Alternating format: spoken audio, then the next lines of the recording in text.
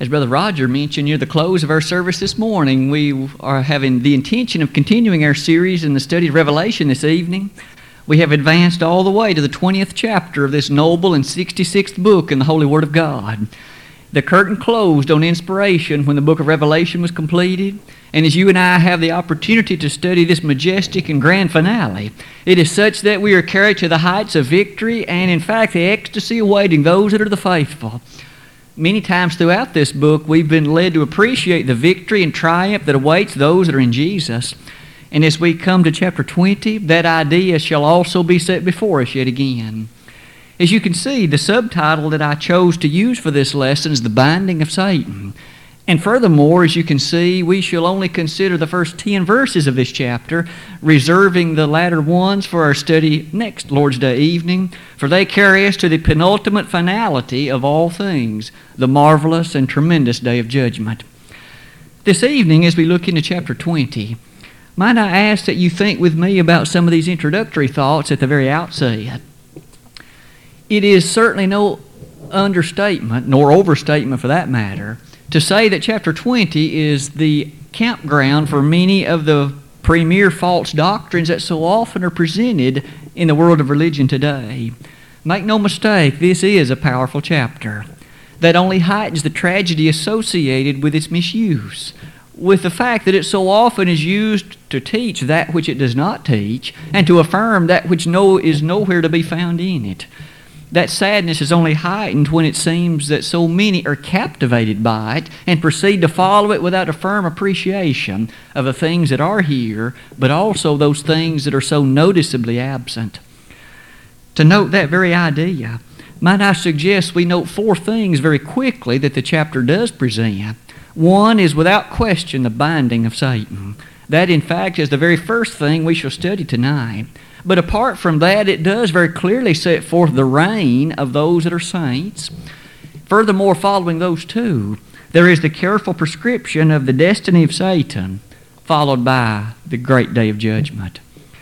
Tonight, we will only look at the first 3 of those basic sections, as we will come, in fact, in our study to chapter 10 only in the first part of this chapter tonight. In looking at Revelation chapter 20, might I suggest that we, as we've often done, first make a note of verses 1, 2, and 3. And as we do that, I would ask that you read them with me. Revelation 20, verses 1 through 3. And I saw an angel come down from heaven, having the key of the bottomless pit and a great chain in his hand. And he laid hold on the dragon, that old serpent which is the devil and Satan, and bound him 1,000 years. And cast him into the bottomless pit, and shut him up, and set a seal upon him, that he should deceive the nations no more, till the 1,000 years should be fulfilled, and after that he must be loosed a little season. Immediately again we are asked to picture or visualize something that John saw. No doubt as we look at this book and the usage of that verb saw so frequently appears, we are given a graphic image. And may we not forget that John, what you see, write in a book. Revelation 1, verse 11. One of the things that John saw was the very thing that we may proceed.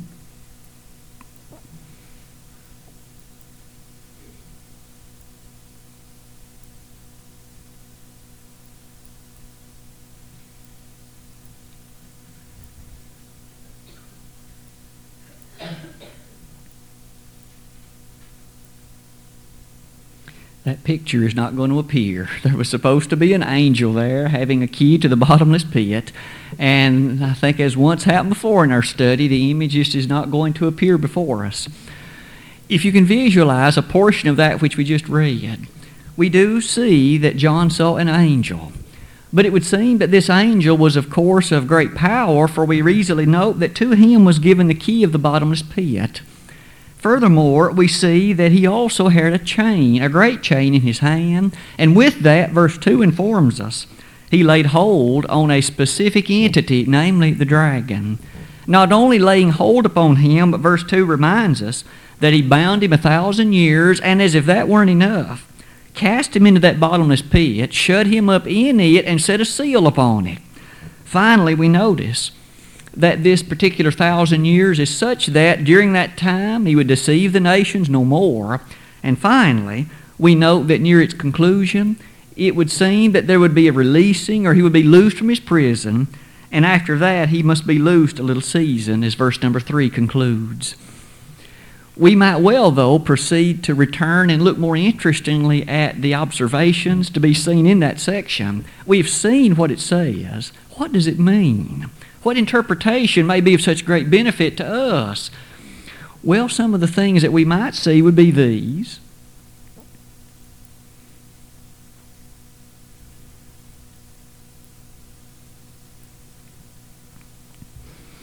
First, 1,000 years. No doubt that has already captivated your mind as we've read this. What is this period of 1,000 years?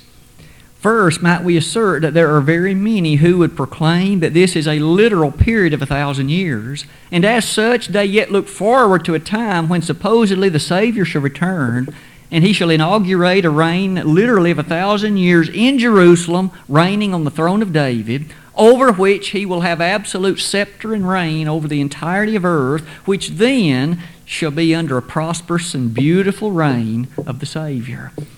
Now, that is the teaching of very many. Does this teach that? Is this the 1,000 years that's described in this place? We shall see in a moment it's mentioned 2 more times in the chapter. At the very outset, could I ask you, though, to note 2 things very importantly with me? Again, let me ask you to notice, as I emphasize a few of the words in verses 1, 2, and 3. John saw an angel, verse 1. What's more, the angel had a key, verse 1. As we continue, this angel had a great chain, verse 1. In verse 2, the angel laid hold on the dragon, verse 2. What's more, bound him 1,000 years, verse 2. Verse 3, cast this dragon into a bottomless pit, set a seal over it after having shut him up, and all that while might we carefully observe. We've already identified who the dragon is in the book of Revelation. Chapter 12 absolutely and utterly clearly affirmed that the dragon is the devil. And in fact, verse 2 here says the same thing again. Without question, then, we are talking about the serpent, that old devil, the dragon, and as such, this being is a spiritual one. Satan does not have flesh and bones the way we do. He is not a physical entity. But yet here he's bound with a chain. So was this a literal chain or a figurative one? Furthermore, he was cast into a bottomless pit. Is that literal or is that symbolic? It would seem the answers are rather self-evident. We know that one cannot bind a spiritual being with a physical chain. Furthermore, one cannot employ a key to open a particular space that has no bottom. All of these things are highly figurative, aren't they? Satan is a spiritual being, of course. This chain and this key are both spiritually to be observed and discerned. As we have already noted, this bottomless pit is again a symbolic thing. It's a figurative matter. And yet, are we to believe in the midst of all of this, which is obviously symbolic, the 1,000 years is literal? I don't think so. In fact, the testimony, the very passage, will not permit that kind of interpretation.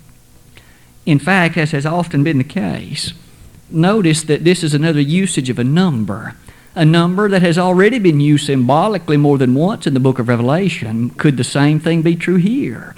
Could it be that this number is representative of some dramatic and powerful and eternal truth, all the while symbolized and conveyed to us in language that is so well fit by the number 1,000? May I suggest we consider that if we do take this 1,000 years as literal, we immediately run aground because we understand that truth is absolutely harmonious. We cannot interpret any text in a way that contradicts other plain passages of the Holy Scriptures. All the while, that particular problem arises so keenly when we remember in Jeremiah 22, verse 30, the very closing verse of that chapter, that God, through the prophet Jeremiah, made a rather clear-cut and dramatic prophecy.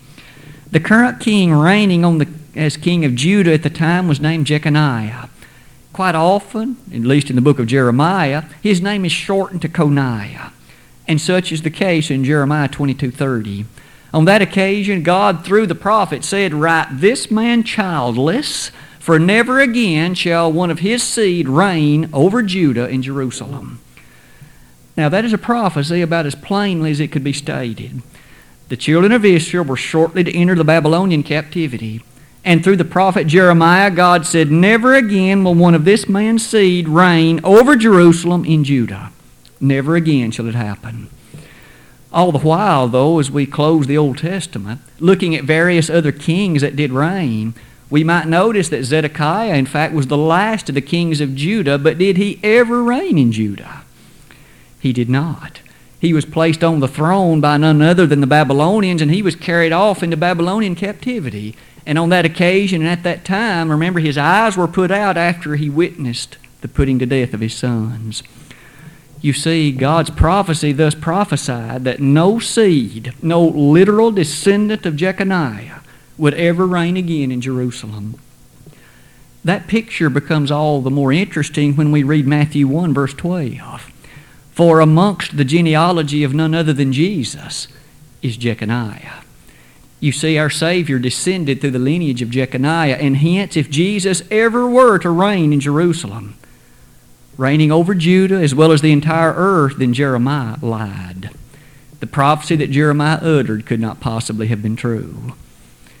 You see, if we take that then at its face value, it is then impossible for the Savior to ever again reign, as so many think that he shall, reigning in Jerusalem over this utopian state. It simply is not to be. That is not the thrust of this 1,000-year reign discussed in Revelation 20. Notice also with me, though, in 2 Peter 3, verse 10, we also notice something else. On the day of the Lord, something else shall transpire with regard to this planet. Namely, we read so amazingly that when the day of the Lord shall come as a thief in the night, the heavens shall pass away with a great noise, and the elements shall melt with fervent heat. The earth and all the works that are therein shall be burned up. May I suggest there will not even be a place in Judah and Jerusalem for the Savior to reign if we wished for it to happen. This earth shall be consumed in the greatest conflagration to be imagined. It all shall be consumed. You see, there shall not be a reign of Jesus in Jerusalem for a literal period of 1,000 years. The meaning is obviously something else. As if those ideas were not enough, may we look at one other passage stated by the Apostle Paul himself.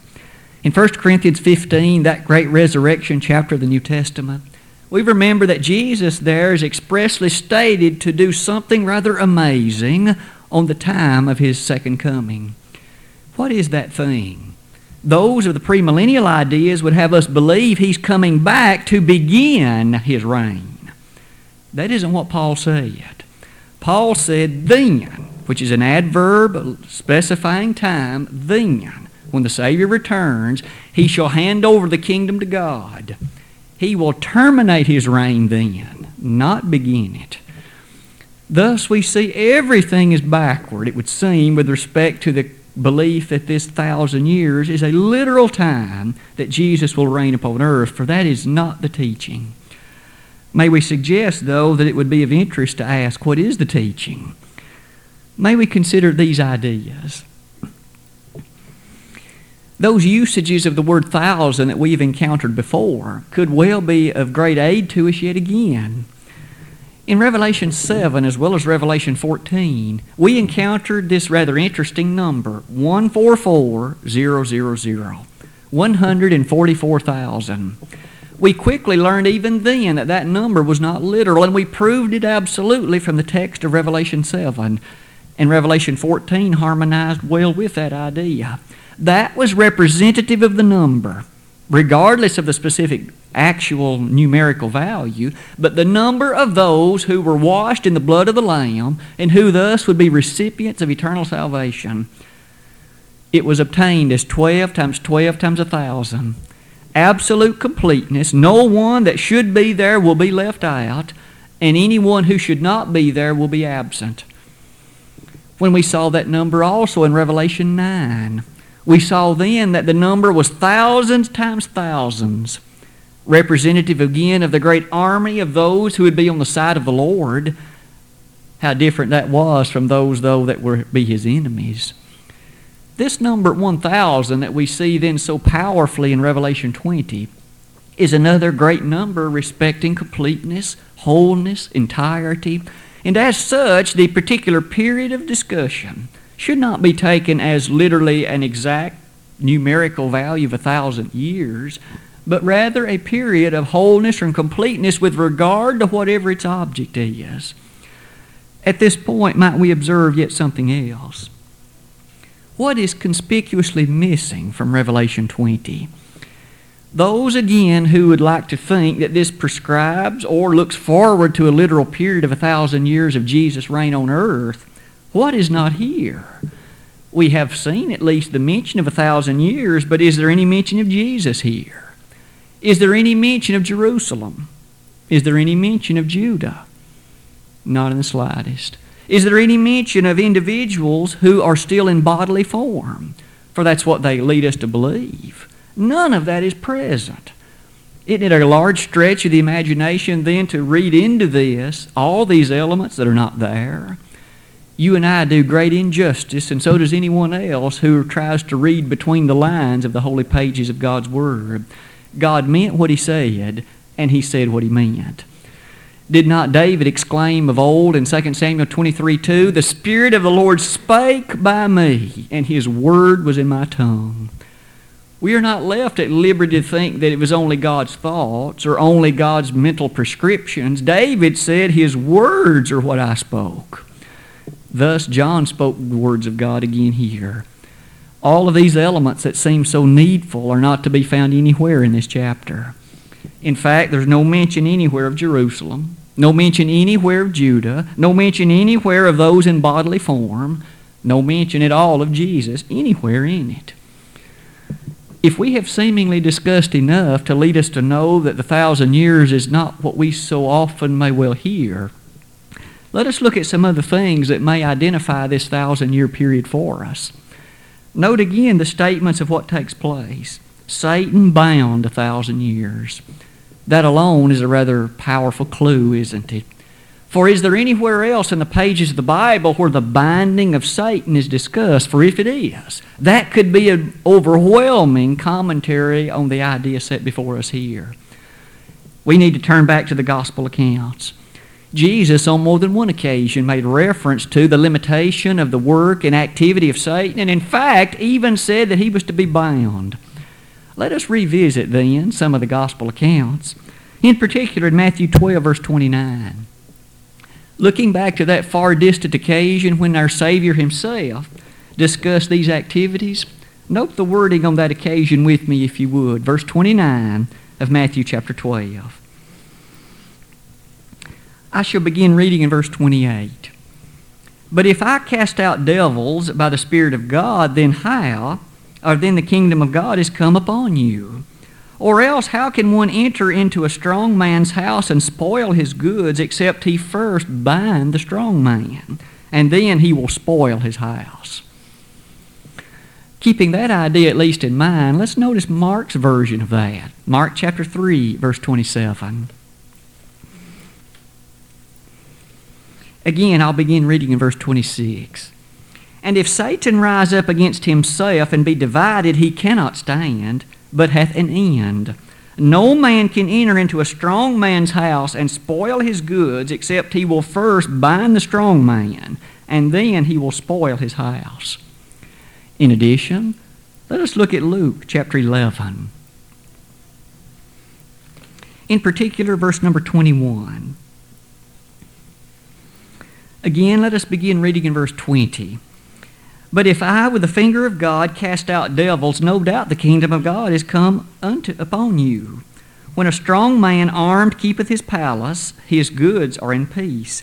But when a stronger than he shall come upon him and overcome him, he taketh from him all his armor wherein he trusted, and divideth his spoils." In these three accounts, Matthew, Mark, and Luke, the Lord has very clearly drawn a beautiful comparison. He has obviously stated that which you and I can imagine. if one has intent to steal from a particularly strong man, you first must in some way restrict or limit the power of the strong man, or else he'll beat you. He'll overwhelm you. He will not allow you to take his goods. And thus, at one level, that's easy to appreciate. First, you must bind the strong man. Then you can take his goods from him. Who is the strong man in that passage? The previous context leads us to say this. They had accused Jesus of casting out devils by the power of Beelzebub. Beelzebub was the reference to Satan. In that context, thus, we see that they were accusing Christ of actually working or operating by the very power of the devil. And Jesus logically reasoned with them that cannot be, for how could the devil cast out the devil? Surely he would never do that. Thus he concludes, by the power of one stronger than the devil, I must be doing that which I do.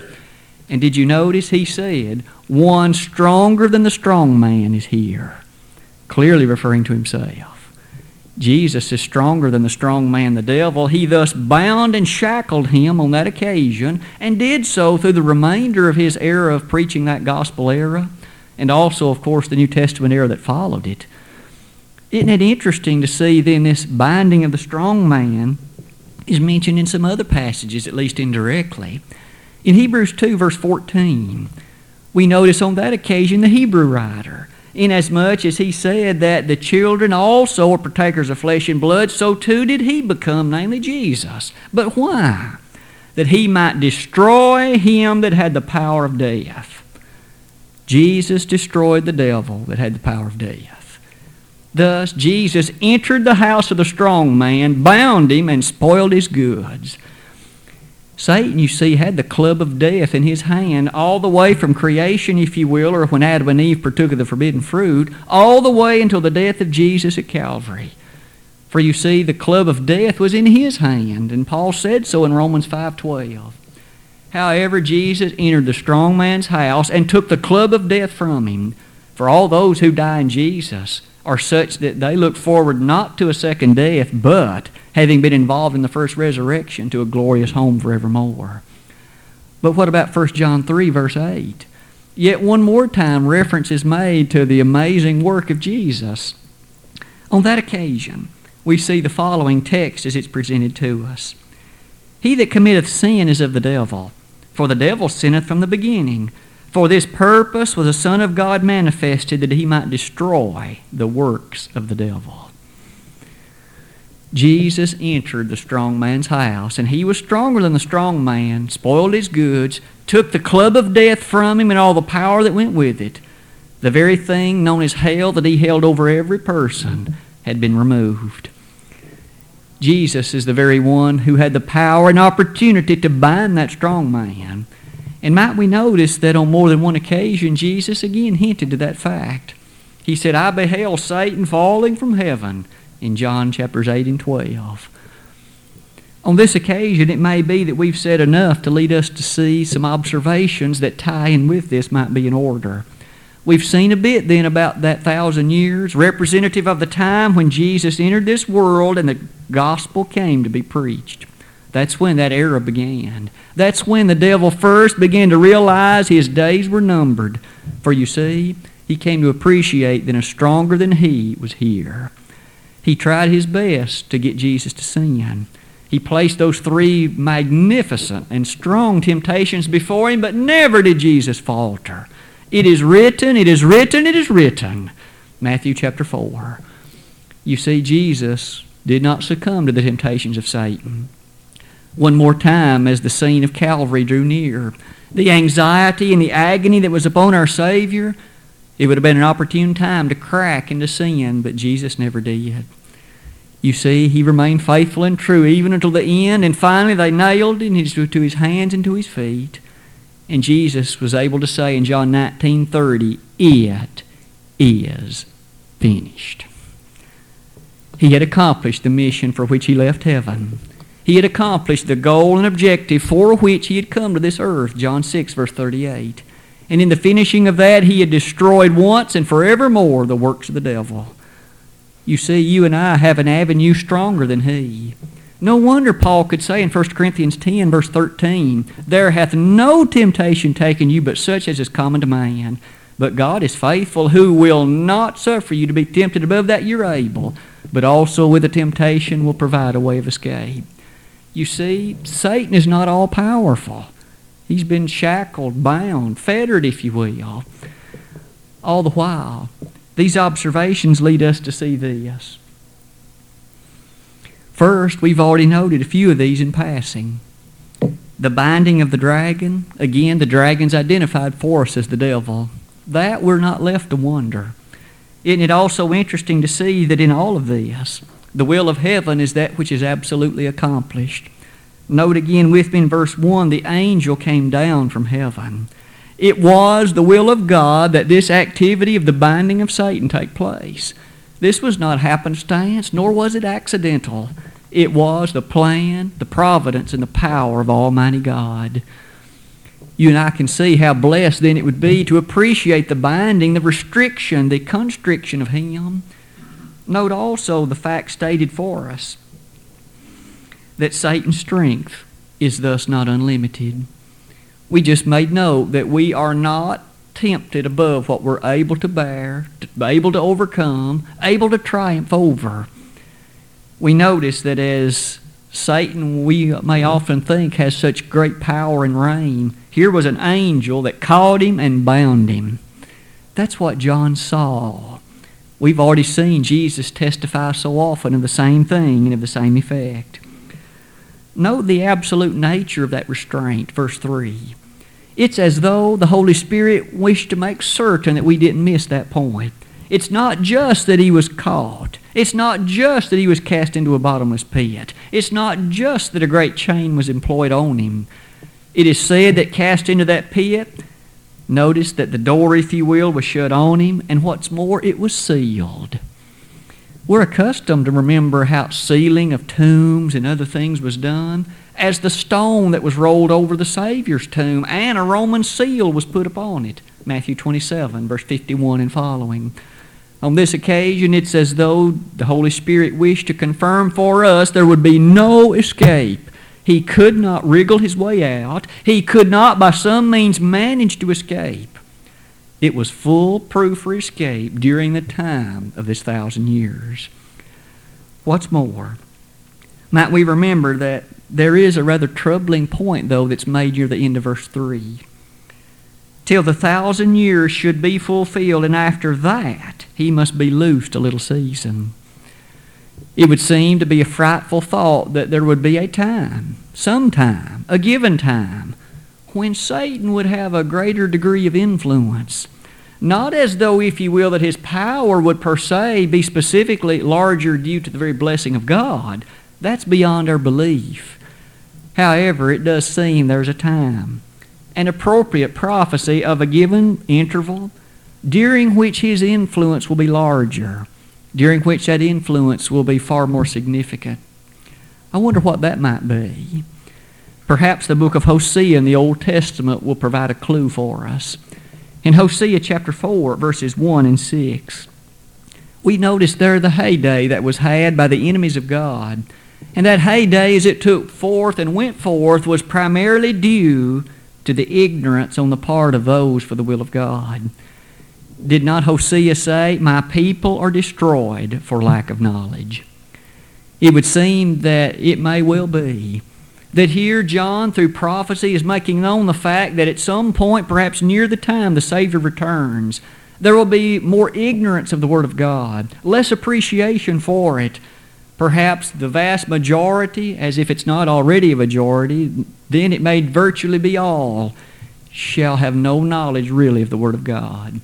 They will have begun to go their own ways, live by their own set of ethics and morality. God's Word shall not be in their thoughts. If that be what's described, it certainly can be understood. But oh, how we may thankfully say that it's only for a little season. It does not say that it shall be for a lengthy period of time. Again, though symbolic that might be, it nonetheless is easy to see that's for some protracted period of time. With verse 3 finished, though, John sees much more in this chapter. Would you note with me verses 4 through 6? And I saw thrones, and they sat upon them, and judgment was given unto them. And I saw the souls of them that were beheaded for the witness of Jesus, and for the word of God, and which had not worshipped the beast, neither his image, neither had received his mark upon their foreheads, or in their hands, and they lived and reigned with Christ 1,000 years. But the rest of the dead lived not again until the 1,000 years were finished. This is the first resurrection. Blessed and holy is he that hath part in the first resurrection. On such the second death hath no power. But they shall be priests of God and of Christ, and shall reign with him 1,000 years. After the binding of Satan is described in verses 1 to 3, we now see the reign of a particular class or group of individuals. Might we notice again that we still do not see Jesus in Jerusalem. Though he's mentioned, it has nothing to do with a physical location in that ancient city. Some of the things here that John saw, he saw thrones, verse number 4. But not just thrones, there were some that were sitting upon them. Again, verse number 4. Those that he sat upon it were very interesting, for it was the very ones that had been beheaded for the cause of Christ. Isn't that an interesting scene? To see thrones and those sitting upon them in positions of jurisdiction had been beheaded. We again see a beautiful figurative kind of description. Notice also in verse 4, he additionally saw that not only these that had been beheaded, but these that had not the mark of the beast. These did not have upon them either in their hand or their forehead that mark of the beast that we had discussed in Revelation 13. Notice that they reigned with Christ 1,000 years. Again, verse number 4. Isn't it amazing in verse 5 that the rest of the dead lived not again till the 1,000 years were completed? And then the statement, this is the first resurrection. As we see so powerfully, this event is thus given a name. What John saw, a name, the first resurrection. What might that be? First, might we make some observations about this setting? Considering these observations, the first one fairly to note is that the second death has no power over those subject to the first resurrection. That's to be found in that beautiful beatitude of verse number 6. There are 7 beatitudes in this book, and this again is the next one that we have now visited. Might we also note some other concepts as well?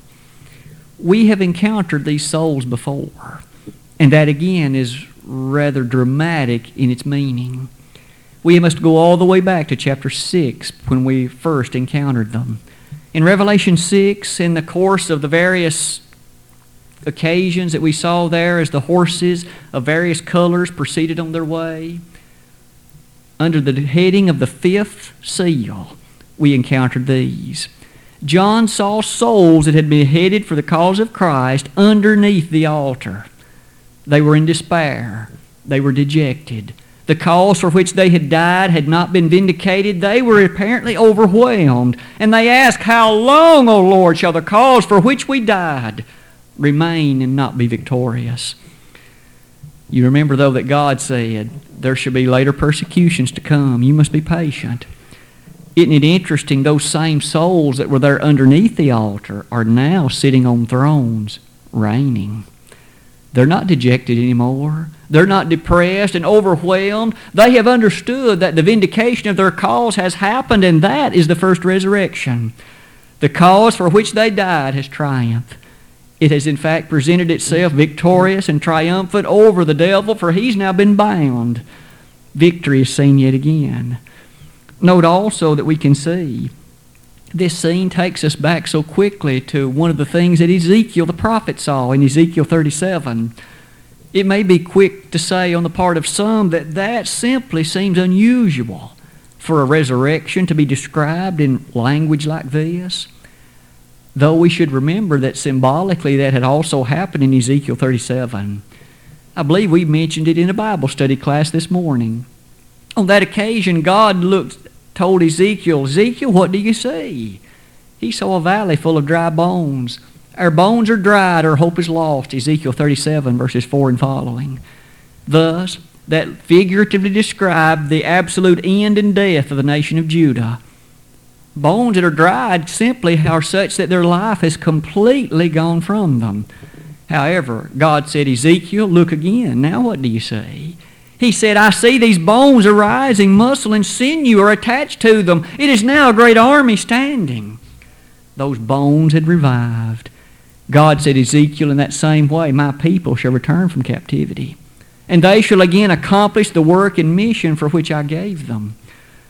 Here in Revelation 20, these souls that had looked so much in despair now are reigning with Jesus. They've been victorious and triumphant. The cause for which they died has been absolutely vindicated, and they are now in position to reign, to consider the victory that's now theirs. To consider things like that maybe asks us, what does it mean to say that these are living and reigning with Jesus? For after all, isn't it true that only Jesus is the one that will say, sit as judge and reign over that great empire? Not literally upon earth, of course, but isn't He the one that, say, for instance, reigns now over the church? Isn't He the head of the church? Absolutely. Colossians 1:18. Of course He is. That does not mean that you and I, or that any other individual, is given authority and delegated to that person the right to literally judge and condemn to hell or admit into heaven. That's not what that word means. It does mean, though, the same that Paul used it in 1 Corinthians 6, verse 2. For on that occasion, Paul made the very dramatic point that, know ye not that ye shall judge the world? And he spoke that to saints in Corinth. In what way shall Christians judge the world? We judge by the fact of we are those abiding by the standard. And when others compare their conduct to ours, being that we're faithful unto God, we in essence can form a type of judgment by virtue of the example set and by the virtue of the life that we live through Christ. In 2 Corinthians 4:11, we are reminded that you and I are such that Christ's death is always seen in us. If we thus live faithfully to Him, others can very well then look and consider their life in comparison in terms of judgment, in terms of the right way, by looking upon that which the Bible teaches, which should be seen, of course, in us. That is what is meant on this occasion by this judgment. In 1 Peter 2, verse 5, we're reminded of the very scene of verse number 6 here. Priests of God. All of us, of course, serve in this era as priests of God. It is such that we can petition Him, go to Him in prayer. We need not, if you will, any other specific priest beneath Jesus as our high priest. To say these things is to have aided us greatly through the first 6 verses of this chapter. Beginning in verse number 7, we're ready to read verses 7 through 10. What's the last thing, at least in the lesson tonight, that we shall consider that John saw? And when the 1,000 years are expired, Satan shall be loosed out of his prison, and shall go out to deceive the nations which are in the 4 quarters of the earth, Gog and Magog, to gather them together to battle, the number of whom is as the sand of the sea. And they went up on the breadth of the earth, and compassed the camp of the saints about in the beloved city, and fire came down from God out of heaven and devoured them. And the devil that deceived them was cast into the lake of fire and brimstone, where the beast and the false prophet are, and shall be tormented day and night forever and ever. John made observation again, Satan loosed from his prison house. And in so doing, verse number 8, able again to deceive the nations. This, of course, was already mentioned near the close of verse 3. In this deception, though, we notice that very, very many shall be overcome by it. For it says in verse 8, the number of those deceived shall be as the sand of the sea. Again, we noted perhaps a very dramatic statement that as time rolls forward, shortly, perhaps before the time of the Savior's last advent, we shall see an increase in ignorance of the Word of God, where in fact so very many shall be deceived. In consideration of that point, notice verse number 9. We see in verses 9 and 10 that the overwhelming majority of thus shall be persecuting those that are the faithful of God. That does give us great hope, though, doesn't it? There shall be God's faithful, even though they may be exceedingly few in number. And finally, in verse number 10, that devil that may seem so powerful and mighty will not have the upper hand perpetually. For note that he that deceived them was cast into the lake of fire and brimstone. That final end that he knew would be his all along will now be reality for him.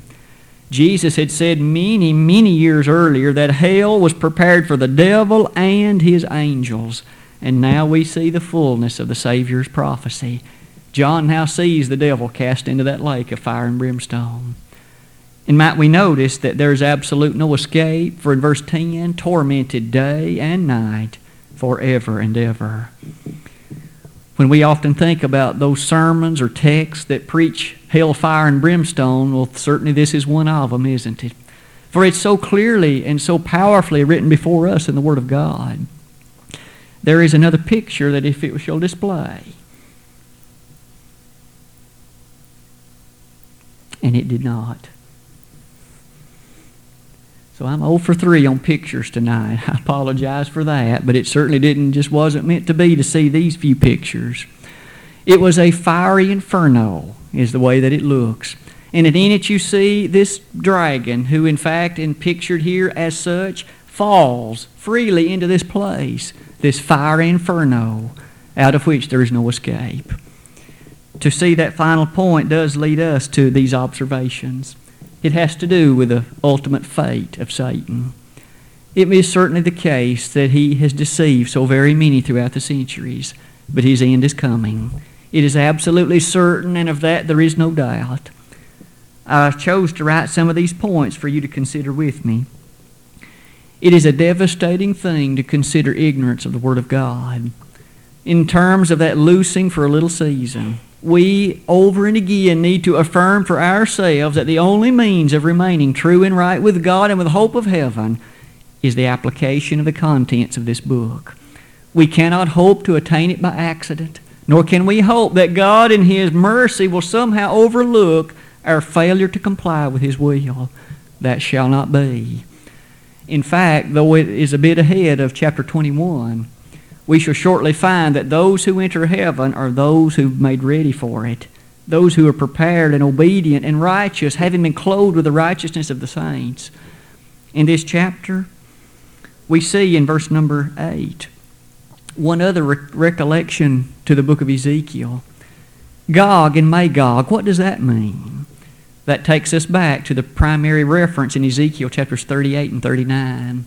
On that occasion, God, if we may briefly describe it, told Ezekiel, there shall be a tremendous, overwhelming battle between the forces of good on the one hand and the forces of evil on the other. Ezekiel, as you describe that battle, it'll have many things involved in it that are therein described, but let it be known this, my people shall be victorious. My people shall overwhelm and conquer the enemy. On that occasion here, we notice that same text is used by John. He sees this great final battle where Satan is overcome as the same thing. God's people shall win. God's people shall be victorious. That leads us rather quickly to see that the destiny of Satan in verse 10 is so crystal clear. Isn't it interesting, though, that not only is the devil there, John said something else is also there. And the devil that deceived them was cast into the lake of fire and brimstone, where the beast and the false prophet are. We had seen them cast into that place in Revelation 19, verses 19 and following. So what have we learned, at least in quick encapsulation of chapters 18 and following? Chapter 18, we saw the end of the beast. We notice that as such, he was overcome completely as Babylon's fall was described. In chapter 19, we saw the beautiful marriage supper of the Lamb where the faithful were prepared and ready. But at the end of that chapter, we notice that again the end of the false prophet was therein described. In this chapter, we now see the dragon as well. None of the three have been able to overwhelm and overcome the forces of God. Jesus will triumph over each one, and in fact, on that final day of judgment that we shall see next Lord's Day evening, the absolute